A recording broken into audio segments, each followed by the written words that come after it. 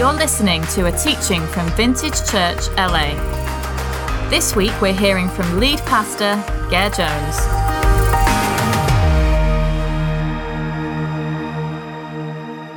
Well, folks, we're in a little mini 2-week series before John Mark comes to lead us through a series on prayer.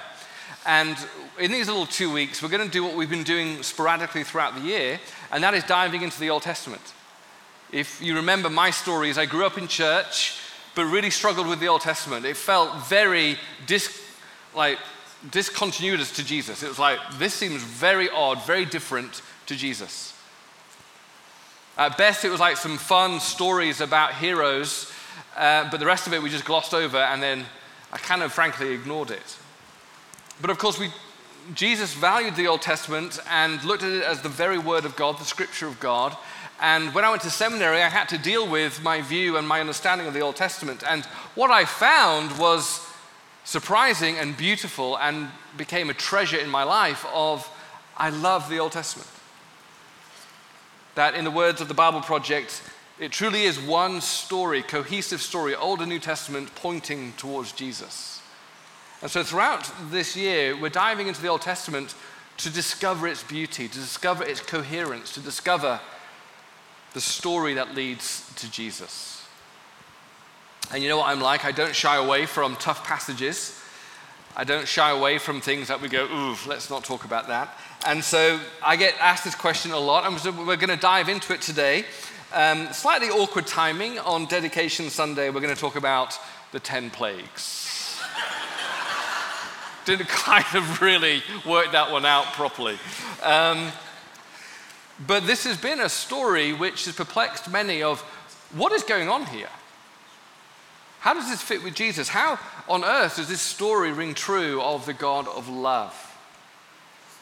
As we look at the story of the 10 plagues, remember just the backstory if you don't know.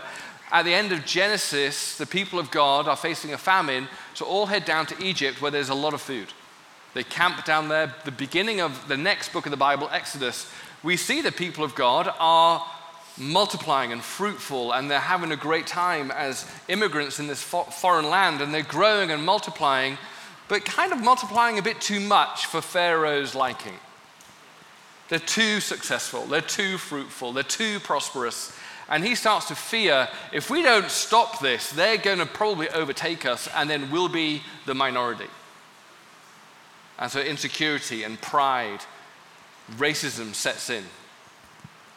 And so Pharaoh, the ruler of Egypt, starts to try and squash their reproduction by killing firstborn, tries to stop their productivity by enslaving them. And so before long, we see this brutal dictator bringing oppression, genocide, slavery to the people of God. In this moment of genocide, where every firstborn is to be killed of the Israelite community, there is one mum who, like all mums, is a hero and saves her child. His name is Moses.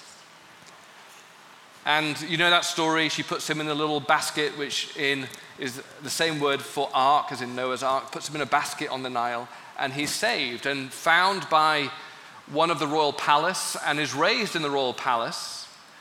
But then through some kind of, as an adult, he struggles with what's going on with his own people and gets into a fight. And long story short, he's exiled. He runs away from Egypt into the wilderness.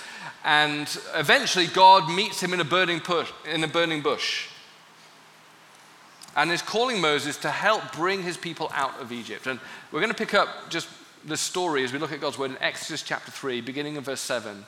This is what the Lord said to Moses at the burning bush. He said, "Look, I have indeed seen the misery of my people in Egypt. I have heard them crying out because of their slave drivers, and I am concerned about their suffering. So I have come down to rescue them from the hand of the Egyptians, and to bring them up out of that land into a good and spacious land, and a land flowing with milk and honey, the home of the Canaanites, the Hittites, Amorites, Perizzites, Hivites, and Jebusites. And now the cry of the Israelites has reached me, and I have seen the way the Egyptians are oppressing them. So now go, I am sending you to Pharaoh to bring my people, the Israelites, out of Egypt.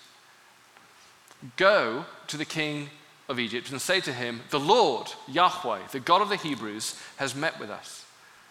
Let us take a 3-day journey into the wilderness to offer sacrifices to the Lord our God. But I know that the king of Egypt will not let you go unless a mighty hand compels him. So I will stretch out my hand and strike the Egyptians, and with all the wonders that I will perform among them. Only after that he will let you go. Moses goes to Pharaoh, warns him about what's going to happen, says that you really need to let us go, or this is not going to end well with you. But Pharaoh doesn't. He maintains his stubbornness, he actually doubles the punishment of slavery on the people of Israel. And so God begins what is commonly known as the 10 plagues. It's not a great word because plague in our kind of context means disease, but there's only one of these plagues that are a disease. There are really 10 strikes, is the Hebrew, kind of actions of striking judgment. And the 10 are, as you may remember, turning the Nile to blood, frogs, infestation of frogs, lice, flies, livestock disease, boils, hail, locusts, darkness, and the death of the firstborn. And only after that last plague, a strike, does Pharaoh relent and let the Israelites go. What on earth is going on here? What kind of God is this? Throughout this passage, we see a refrain where God says both to Moses and through Moses to Pharaoh that through this you will know who I am.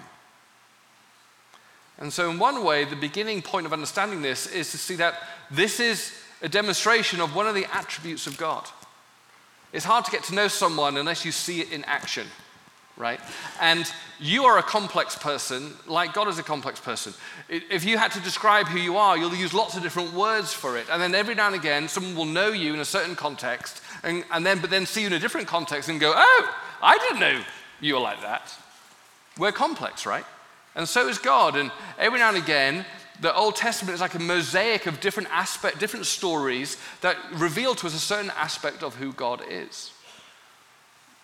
Who God Yahweh is. Remember in Exodus 34, God describes who he is. He says, look, the Lord, Yahweh, Yahweh, the compassionate and gracious God, slow to anger, abounding in love and faithfulness, maintaining love to thousands, and forgiving wickedness, rebellion, and sin. There's that phrase in there, slow to anger, an aspect of God that because he's slow to anger, we don't often see. We see all the other attributes, his grace and his faithfulness, a lot, his compassion. But every now and again in Scripture, God goes, I'm also slow to anger, and let me show you what it's like when I get angry. That is what is going on here in the 10 strikes, the 10 plagues. What is God's anger like? What does it look like? Well, we see it on display. And what we see, it begins that his anger always flows out of love. Not out of insecurity, not out of pride, not out of kind of inferiority complex like our anger, but out of love. It's because he's so loving, he becomes angry. We see that at the very start in verse 7. I have indeed seen the misery of my people in Egypt. I have heard them crying out because of their slave drivers, and I am concerned about their suffering. Just think of your loved ones when you hear them suffering in misery, crying out because of wrongful oppression and injustice. You get angry. Your rightful response is anger because of your love for them.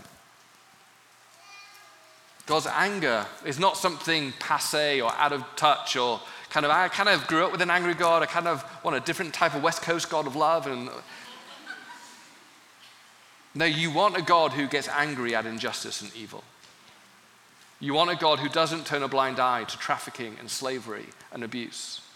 You want a God who says, I will oppose that because I love you and I want to drive it out. It's what we see with Jesus. Whenever Jesus comes up against evil and suffering, he doesn't say, I caused this, I created this. He opposes it. The same God we see in Jesus is the same God here, looking at his people, crying out and he gets angry. God's love is his motivation. Just like it was in John 3:16, for God so loved the world that he sent his son. His anger is sent out of his love. But his anger is a unique anger because it's not a quick-tempered anger. It's not irrational. It's not reactionary. It's not losing his rag. It's not, oh my word, tiptoeing around God, because when he loses it, he really loses it. No. Although at the start, you look at these 10 strikes and you think, gosh, they seem so random. They seem like God's just like furious. He's like lost control. But it's the opposite, actually, of what we see when you dig into it. When you dig into it, you see this choreographed, well thought out, measured response that God brings in striking Pharaoh. In fact, if you want to really nerd out for a minute, the first 9 of the acts are all linked in some kind of vertically and horizontally in a literary way. So lots of the strikes have the same refrains at the same time of day or the same refrains that show that actually these are not random, that they're well thought out. That God isn't quick-tempered and lashing out, but he's actually deliberately going, okay, this is what I'm going to do. And in fact, he's measured in his response. That he actually starts with something that is not harming them individually, but will escalate quickly if they don't stop. He starts with turning the River Nile to blood, trying to get their attention, trying to say, look, this is the life source of your community. I'm going to withhold that for a minute. Please, will you repent? And they don't. God, as we saw before, God never brings revenge, but the right measure of judgment, of justice, in order to bring you to repentance. Not too much and hopefully not too little. And what we see with the plagues is each time Pharaoh refuses to respond and repent, so he dials it up a further notch. Each time, 9 times in total, he invites through Moses Pharaoh to repent and to turn away. It's not quick-tempered. It's thoughtful. It's measured. It's not revengeful. It's out of love for his people and for the Egyptians to turn them away from their evil. But we also see that his anger focuses on the real enemy. So easy to think that the real enemy, the only enemy here is Pharaoh. But of course, we know through the teachings of Jesus and his ministry and throughout the scripture, it's more complicated than that. That sometimes there's invisible realities of darkness that are operating as well as our own choices of evil. And the two are interlinked. And so we have in Exodus chapter 12 that God says, I'm going to bring my judgment on all the gods of Egypt, for I am the Lord. So these plagues are in some way spiritual warfare against the gods of Egypt. The word gods there does not mean that there's a plurality of capital G gods. The word gods in that context is the word Elohim, which refers generally to, it could be God, but it could also just be spiritual force, some spiritual reality, some other spiritual personhood that is evil in the world. And behind Pharaoh is the darkness of a spiritual reality. In our kind of West Coast scientific kind of approach to things, we go, it's that devil stuff, Satan stuff is all a myth. And yet most cultures throughout all of history, and even today, would disagree. It's much more complex, and we see in the teachings of Jesus and in the ministry of Jesus that yes, there is natural evil. We make evil choices. There are people who rightly have to be held accountable for their choices. But sometimes you will know as well as I do that sometimes you're looking at a situation and going, there's more to this than meets the eye. I think there's something going on behind here. I think there's a spiritual reality, a darkness behind here. It's what we see throughout the biblical narrative. It's what we see in the teachings of Jesus and the ministry of Jesus, that there's demonic flare-ups when Jesus walks around as the darkness cannot stand the light. It's what we see in the writings of Paul in Ephesians, where he says, be strong in the Lord and in his mighty power. Put on the full armor of God so that you can take your stand against the government or your boss or your enemy in your life. No, he says, they may be part of the problem, but take your stand against the devil's schemes. For our struggle is not just against flesh and blood, but against the rulers, against the authorities, the powers of this dark world, and against the spiritual forces of evil in the heavenly realms. That's why the disciple who kind of nicknamed himself the beloved, thinking that he was loved the most, John, when he wrote his letter, he said, look, the reason, in 1 John 3, he said, the reason the Son of God appeared was to destroy the works of the devil. Every now and again in my life, I've seen behind the kind of the reality physically into, I think there's more going on. You know the story of coming, when my wife and I came to start Vintage Church way back in 2011. Well, before that, we'd taken a visit with some team from our church in Raleigh, North Carolina, to come out here and maybe plant the church with us. So we flew out. It was like the summer of 2010. We didn't know, we knew a couple of people, Amy Ho and some other people, and about 8 of them came. They were like the Delta Force of church planting team, man. They were amazing. They'd been part of the young adult ministry that we'd been doing in Raleigh. And they were pumped about coming to Los Angeles. They were looking for jobs. We came out to look around for apartments.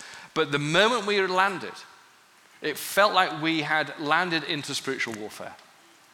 The whole of the weekend, particularly Friday night and all day Saturday, I've never seen such spiritual attack. Now, I grew up realizing that was real, but also I grew up also very cautious about saying everything was spiritual warfare, right? I'm not a devil is behind every red light kind of guy. Okay? Only when I'm in a rush. Okay? So I'm pretty cautious, because I've seen it like wacky and way too much. It's like, dude, I think that's just your bad choices, right? I'm that kind of guy. And this team from Raleigh were like further that way. They were good old Southern Baptists who I love. They were like, I don't believe any of that stuff, or Gare's kind of helped me understanding of it. But I'd never seen that weekend such obvious demonstration of spiritual warfare. We were prayer walking around the city. We had 3 people randomly come up and say, do not come here. Just random. Like, wow. We had one person, we kind of met some people who were interested in the church, and one person just sat me down and said, look, can I just have a chat with you? I've been praying, and you should not come here, because if you come here, your daughters will be raped. We went, what? Yay, church planting team. It was like, I remember that night, we were staying at this hotel, and then that night, I felt attacked all night in my sleep. I just got down for breakfast thinking, gosh, that was an awful night. And then they all came down for breakfast, and they all looked white as a ghost. All of them, separate rooms. I said, what happened? And all of them, the same thing, felt that we were under attack all evening, with oppression around our throats and suffocation, like not breathing. And so I said to them, look, you know, I'm that charismatic guy who talks about spiritual warfare. This is it.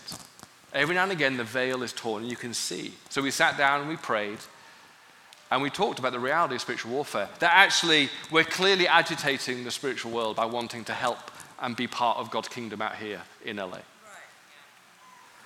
Now, I took them to the airport early Sunday morning, realizing none of them were going to come to LA. I thought that was it. I could see they're white as a ghost going, oh, yeah, I just feel, I'm not too sure. Right. And I went, okay. And I tell you what, I will forever, I've never met the guy, but I'll forever appreciate and thank Mark Brewer at Bel Air Presbyterian. Because I thought, where am I going? I was literally crying, going, Lord, I've lost my team. The spiritual warfare is manic. What am I going to do? And so I just felt, I needed to go to church. So I went, I know, I'll go to that bougie church on the hill called Bel Air Presbyterian. And I went up to the church, sat down, about 8th row back, just sat there. And Mark Brewer, who I've never met before, still haven't met, he came on the stage and he just said, look, I just want to talk this morning about something I rarely talk about. I'm going to talk about the reality of spiritual warfare. I'm going to say that some of you today,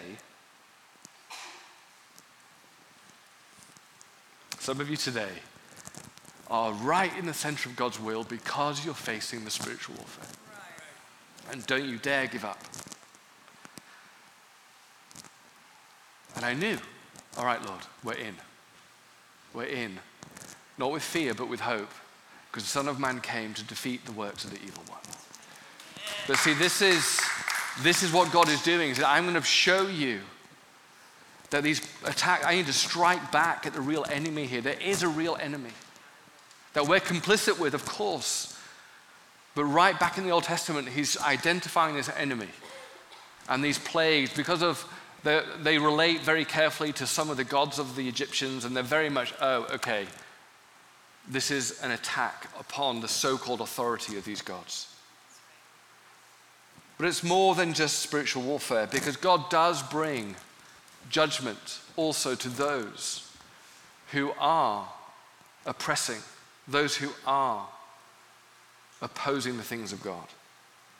In his anger, he will intervene. And these judgments, scholars call the judgments of decreation. Now that's a strange word, I have to explain it. It's not just the 10 plagues or the 10 strikes, it's almost the 10 acts of decreation. What's interesting is God is saying to Pharaoh, okay, if you want to do your own thing, if you want to reject me fully, then I will let you reject me fully. Have your way, and I'm going to step out. I'm the author of life, I'm the author of light, I'm the author of all good things in this world. If you truly want to get rid of me, I'm going to give you a taste of what that's like. He unravels creation. These 10 acts or plagues, 10 acts of decreation, they correspond to the 10 utterances of creation in Genesis chapter 1. They're intentionally linked. That where God creates, and he begins with let there be light, the decreation begins and ends with darkness as the 9th plague, and the Passover happens at night. God is saying, I'm going to step in, and if you truly want to reject me, I'm going to give you a taste of what that rejection will mean for you. Even if it means rejecting life, you will experience the pain of death as your own choice. Now, this is a very extreme act of decreation. In the text, this is how God responds to evil in the world. It's decreation. There's 2 types of decreation. One type is called passive decreation. One is active decreation. Most of the time it's passive. I'll come on to that in a minute. But this is those rare examples where God says this evil is so great, that this is so abhorrent, this is so evil, I'm going to intentionally dial up the decreation. I'm going to intentionally dial up. I'm going to accelerate it. I'm going to give you a taste of it, that you may see what life is truly like without me. Give you some examples. So the river Nile in the Genesis account was where life, the sources of life would come from. Now, straight away, the Nile becomes a source of death as it's filled with blood. Out of the dust in Genesis 1, God takes us and forms life. And from the dust in the plague come gnats, which bring death. God begins, let there be light, and he brings light and brings order into the chaos. And at the very end, the whole of the country is put back into chaos in darkness. And of course, the great celebration of new life in Genesis 1 is reversed at the very end in death. Now, this active decreation is very rare in the Bible. But it's sobering to realize that you push God far enough, and we see that he's not just going to stand by. But praise the Lord, most of his decreation is passive. What I mean by that is he just says to us, in all throughout Scripture, most of the time, and in our own lives, he just goes, dude, if you're going to actually try and live without me, have your own way and let's see how it goes. I'm going to let you experience the consequences of your actions like any good parent. And I'm going to take away my creative kind of bailing you out because you're rejecting me. And so I'm not going to give you active, I'm going to actually just be passive and see how it goes, because we know how it's going to go. But you need to come to that conclusion yourself. I remember when I was very young, 10 years old, and my brother and I were on a long drive. He's a lot older than me, so he could drive, and we were on this very long journey, about a 3-hour journey, and in the car. It's just me and him. It was days before GPS, the days before all that kind of stuff. It was back in the 1800s, and I had this big old map, right? And I'm 10. I'm thinking I'm really cool. I know how to do this. And so I was directing him, and he had no idea where we were going, and so he trusted me. Well, after about 3 hours, he said, "How far are we?" And I pointed to the map of where we were, and he went, "We're still 3 hours away." And I'd basically gone in the wrong direction completely, gone in a few loops, and I'd misread the map completely. That started an almighty argument with me and my brother. Almighty argument. All stuff came back from when we were really young and all that kind of stuff. Started hitting each other in the car. And I said, "I'm done." He was like kind of my authority figure in the car. I went, "I'm done. I don't need you. Don't need mom and dad. I'm telling you, right, let me out. I'm going to live life on my own. I don't need this. I've got this." And my brother went, "Cool, have your own way." Stopped the car in this village in the middle of nowhere in Wales. I got out the car and I thought, slam the door. See you in heaven. Right? And he drove off and I walked off. 10 years old. I kept walking, thinking, I got this. Totally got this. Totally fine. Just find a job, get a house. Need something to eat. And I kept walking. Walked into the local town, wandering around. And before long, I was thinking, I have no money. And it dawned on me, hang on a minute, I haven't thought this through. I was facing the consequences of, I thought, I don't need God. I don't need my brother. I don't need my parents. This is fine.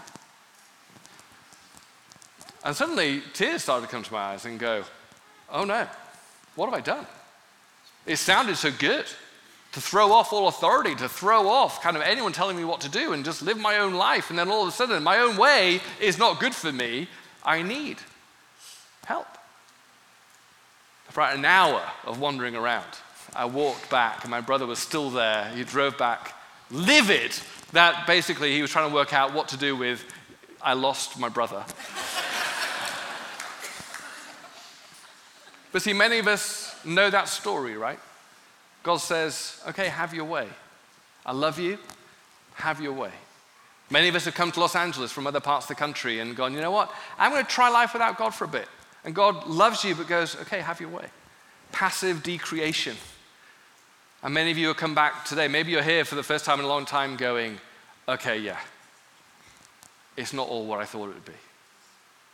I need to come back. Passive decreation, as God, throughout Scripture, allows us to feel the consequences. This is what Paul says in Romans 1. He says, God gave them over to their sinful desires. It's like, he doesn't bring evil, doesn't cause evil. Very rarely does he do acts of active.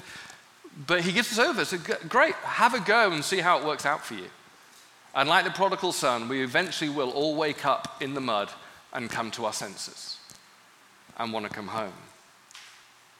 But in this story, we see what the active,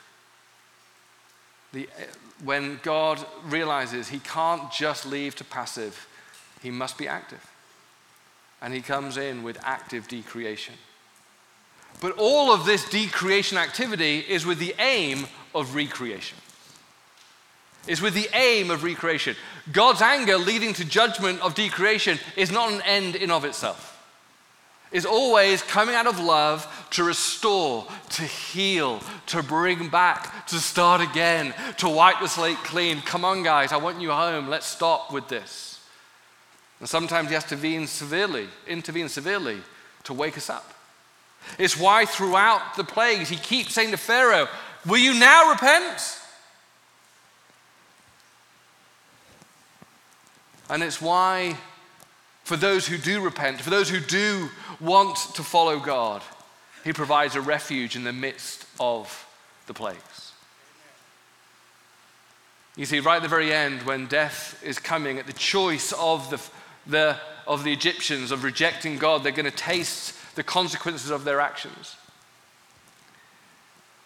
He says, look, but to all who do want to turn back,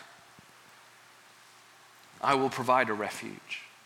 He says to Egyptians and Israelites alike, look, here's the way of the refuge. Go into your home and you'll be saved. And at night, death will come.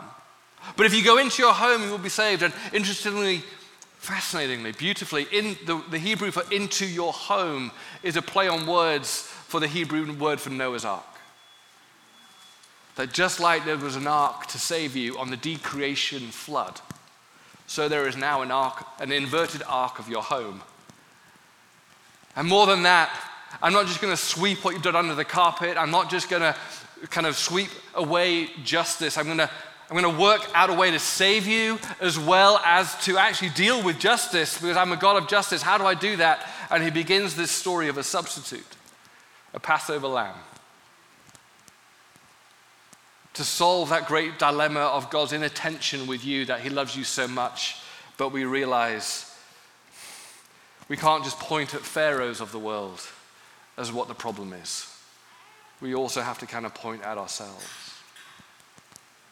See, this is the pattern we see throughout Scripture in the 10 plagues and throughout all of Scripture. There's this cycle that God goes through of creation, decreation, and then recreation. And in fact, as you look at Exodus, what we see in Exodus is literally a reenactment of this cycle that we saw in Genesis. That Genesis is a story of creation to decreation to recreation, and so it begins again in Exodus. My little homemade graphics on the next slide, I'm so sorry, but we see that in Genesis it begins in creation, Adam and Eve, and then creation of Israel in Egypt. And what we see on this next slide is it starts kind of in a similar way, that in Genesis 1:28, God blessed Adam and Eve and said to them, be fruitful, multiply, fill the earth. In Exodus chapter 1, the people of Israel are in Egypt, and they were fruitful. They had multiplied, and the earth was filled with them. It's this once again that God's starting, okay, creation. But then the enemy comes in, just like it did. Satan and Adam and Eve collaboratively rejected God. So now Pharaoh and the Elohim are rejecting God, leading to chaos. And God, these are the very few acts of active decreation. God comes in the flood. And he comes in with the plagues, defeating the spiritual enemy and the human evil. But in both times, he gives a refuge, the ark, and now a home ark and a Passover lamb. And what's fascinating is when the waters recede after the flood, what is described in what was left of the land is the same language as Genesis 1, of a new world, a new creation. We're starting again. With Abraham, a new people. And the same thing coming out of the ark of the Passover, of that final plague. It says, I'm going to take you into a new land, the promised land, flowing with milk and honey, resonating back to Genesis 1, of Eden being bountiful.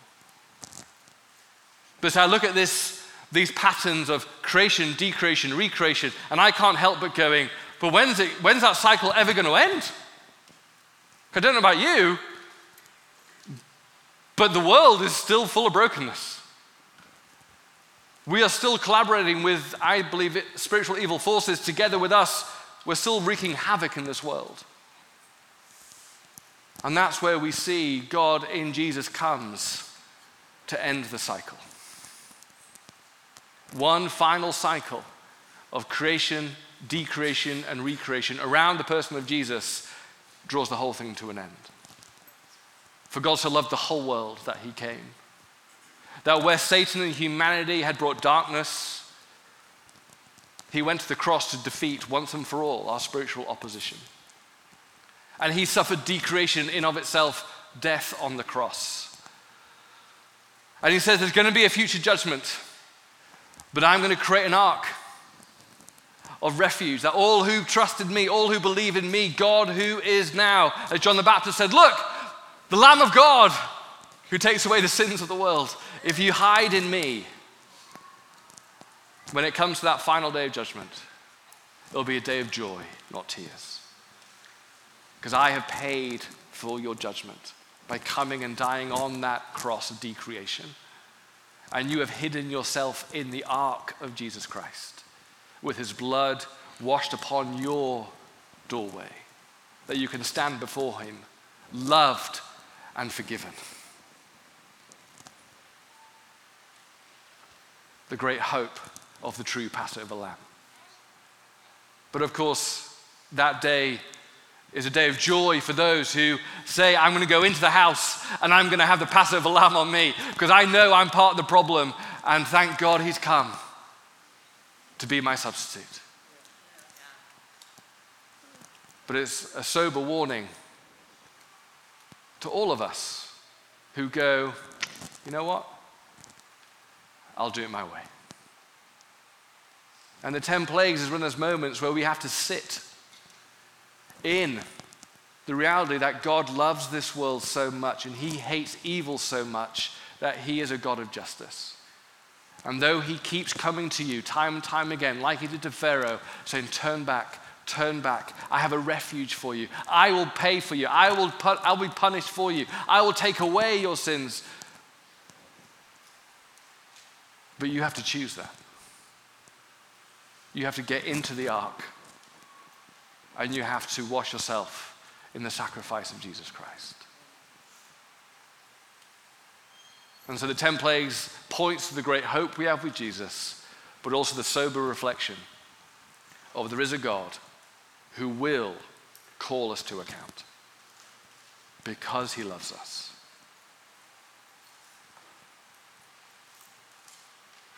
Let's pray together.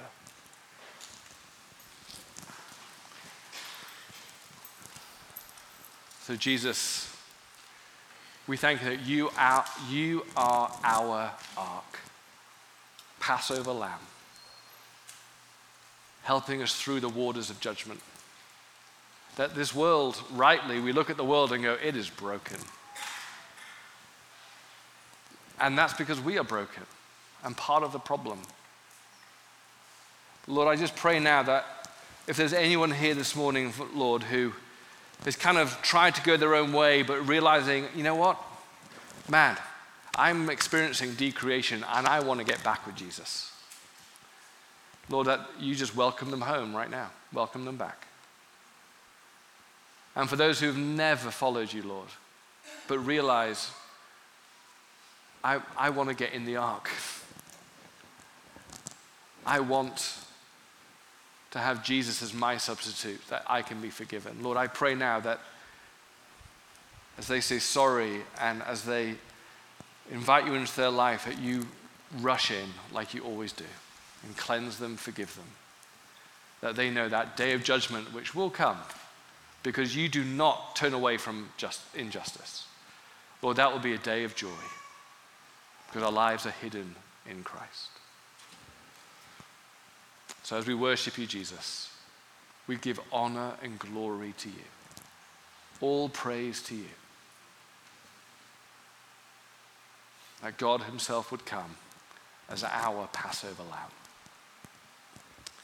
In his name we pray. Amen.